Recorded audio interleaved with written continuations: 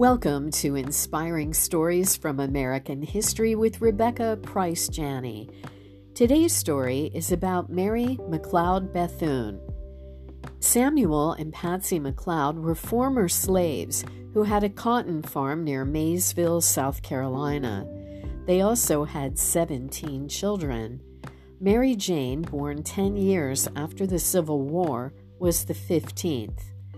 Most of the oldest ones were married and settled in other cabins by the time Mary reached adolescence.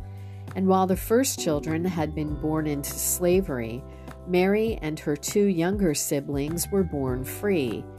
Grandmother Sophia was part of the family too, sitting in the living room smoking a pipe while the others worked the farm. Sophia had lived in slavery most of her life, working hard for her master. Therefore, her children exempted her from helping out, saying that Sophia had earned a good long rest. At night, Mary and her family sang hymns and told stories. Mary loved to hear Sophia's tales about life on the plantation, thankful she didn't have to live in slavery. Just the same, she knew without an education, most blacks would continue to live in poverty and ignorance. At age 9, Mary McLeod took her first steps toward a better life when she started attending school. It was located 5 miles from home near the Methodist church to which her family belonged. Maysville Institute started in the living room of an old shack and, like most schools for blacks in the post-Civil War years, arose from the missionary efforts of northern churches. Every night after dinner, Mary McLeod taught her family what she had learned that day at school. She also started helping neighbors with math problems related to their farming businesses, and she became a celebrated young figure in the community. Mary graduated from the school at age 12, but she yearned for further education. Her parents thought they could afford it until tragedy struck. In the midst of planting cotton, the McLeod's donkey suddenly dropped dead in the field. There would be no money for a new animal until harvest time, so each family member took his or her turn pulling the plow. Mary prayed for another miracle so she could go back to school, but she kept herself from hoping too much. One sticky summer day, however, Mary spotted her former teacher walking toward her across the field. Emma Wilson had wonderful news. A Quaker woman from Colorado had used her life savings to provide a scholarship for an African American child to go to Scotia Seminary in Concord, North Carolina.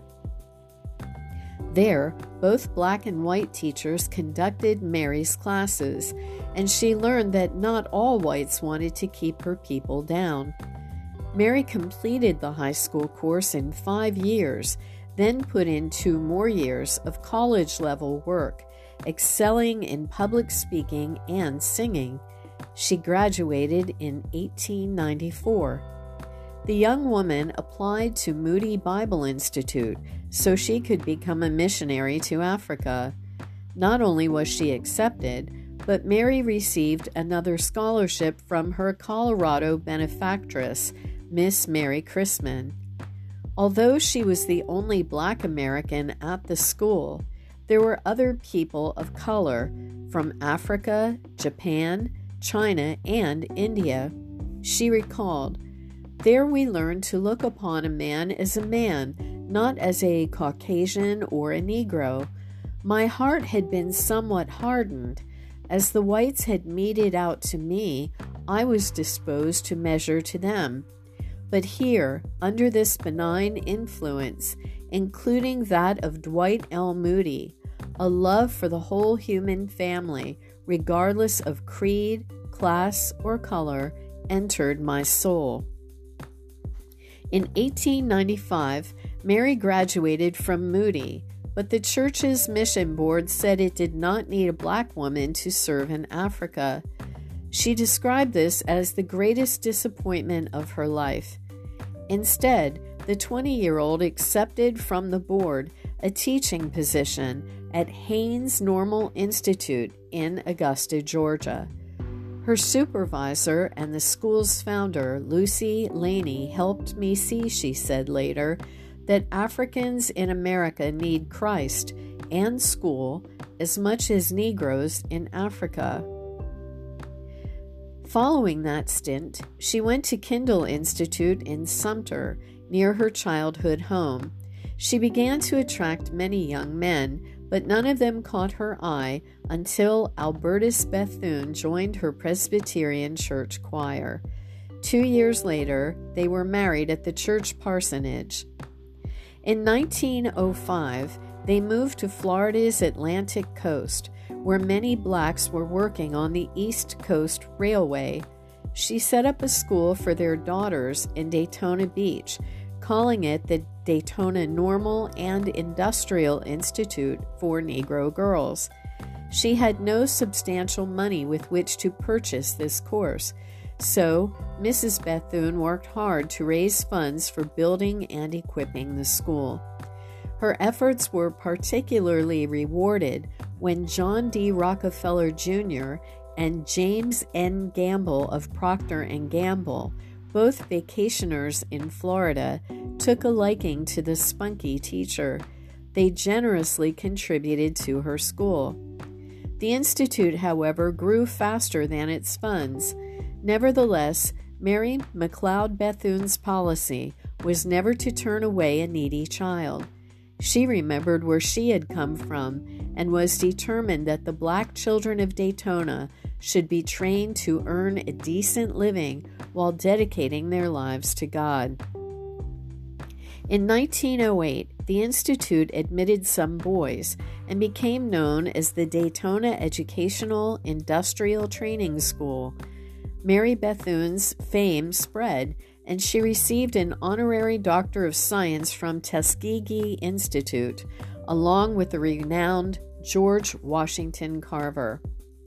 During her life, Bethune received a total of 10 honorary degrees. Mrs. Bethune's school merged with the Cookman Institute for Men in 1923. 6 years later, it became known as Bethune-Cookman College, and she served as its president until 1942, with another brief interlude in that office from 1946 to 47, when she finally retired as president emeritus. She resided in a home on the edge of the campus with her secretary, who was on 24-hour call. Mary Bethune remained a zealous fundraiser who embarked on an ambitious building campaign. She also brought the school to an enrollment of more than 1,000 and to full accreditation, making her nationally famous as an educator.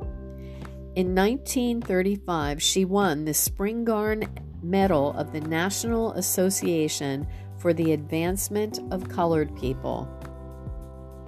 In 1936, President Franklin D. Roosevelt appointed her administrative assistant for Negro Affairs of the National Youth Administration.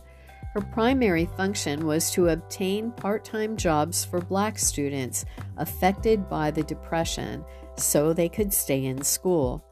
She also worked to promote employment for those youths who were not pursuing their educations. At one meeting with FDR, she described the economic salvation this program meant for young blacks, bringing the president to tears. Taking her hands in his, he remarked, "Mrs. Bethune, I am glad I am able to contribute something to help make a better life for your people." She remained with the NYA until 1944, besides advising the Secretary of War on the selection of black officer candidates for the new Women's Army Auxiliary Corps. Bethune also assumed the vice presidency of the NAACP. Because she was so active, Bethune's severe asthma was aggravated, and her doctors advised her to slow down. She reluctantly resigned from the presidency of Bethune-Cookman College in 1942, and after the war began eliminating some of her federal responsibilities. In 1950, as she approached retirement, Bethune wrote a foreword to her biography, addressing young Black people for whom her heart still burned. She told them, "Because I see young Mary McLeod in all struggling boys and girls, I can never rest while there is still something that I can do to make the ground firmer under their feet, to make their efforts more productive, to bring their goals nearer, to make their faith in God and their fellow men a little stronger. May those who read this volume gather from it new confidence in themselves, new faith in God, and a willingness to work hard to reach the goals of a good life. Mine has not been an easy road. Very few of my generation found life easy or wanted it that way. I rejoice that in my own way I have been able to demonstrate that there is a place in God's Son for the youth farthest down who has the vision, the determination, and the courage to reach it." Mary McLeod Bethune died of a heart attack on May 18, 1955, in Daytona Beach. Thank you for joining me for this edition of Inspiring Stories from American History. I'm Rebecca Price Janney.